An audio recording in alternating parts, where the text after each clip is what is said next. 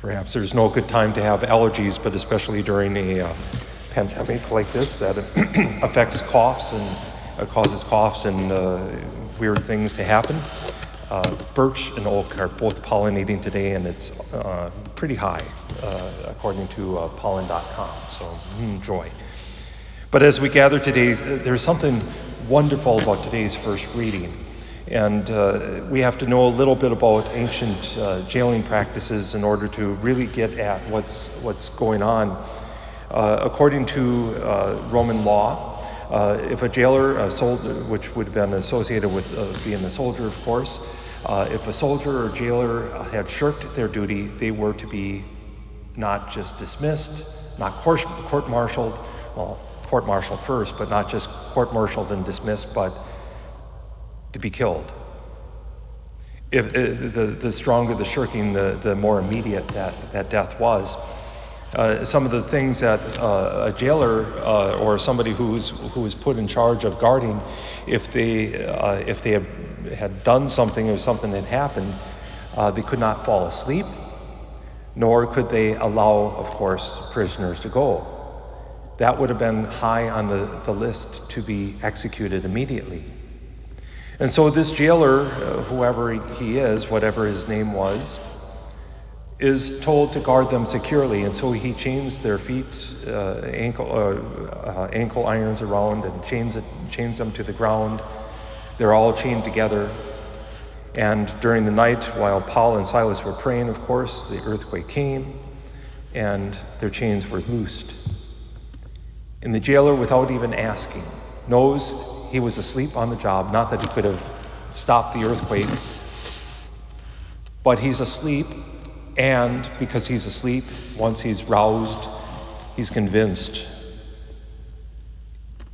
everyone's escaped. He's got a double whammy. He's twice in the hole.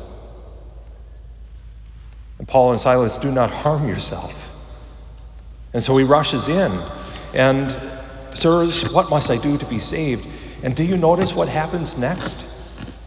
He was about to kill himself because he was convinced that they had escaped, and so instead, he helps them to escape. Isn't that funny? Because he understood they had something. There was something about them. It was the same thing that allowed them to sing at midnight, after being beaten with rods. This is one of the execution methods that the Romans used was rods. It was the worst of the crucifixion was the most painful and whatever, but the rods were the slowest and most painful because you could survive. And they were beaten there, and instead of moaning, they're singing, praising God. And when they're given the chance to escape, because he's caught asleep,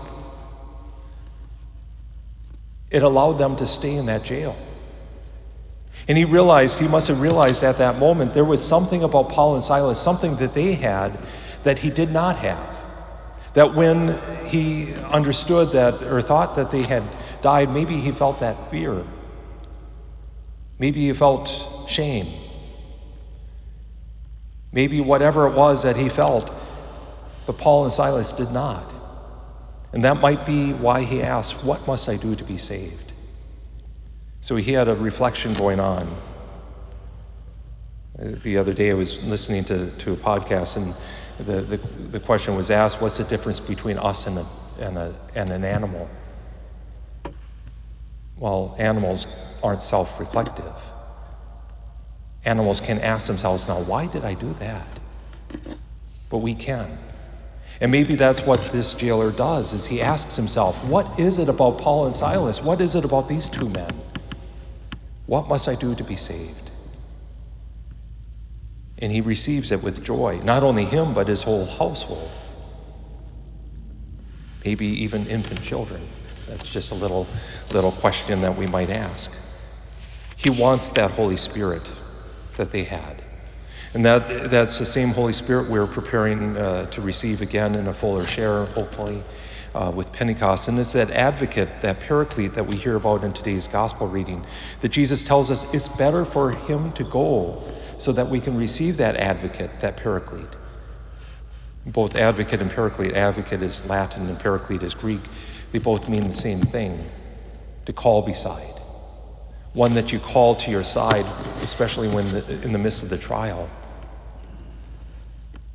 The advocate will tell us to stay when God wants us to stay and to go when God wants us to go. The advocate will give us the words to speak, give us the strength to speak. That's why Paul and Silas could stay. That's what the jailer recognized without having the words, perhaps, that they had that he did not have. It's what we, too, need to have.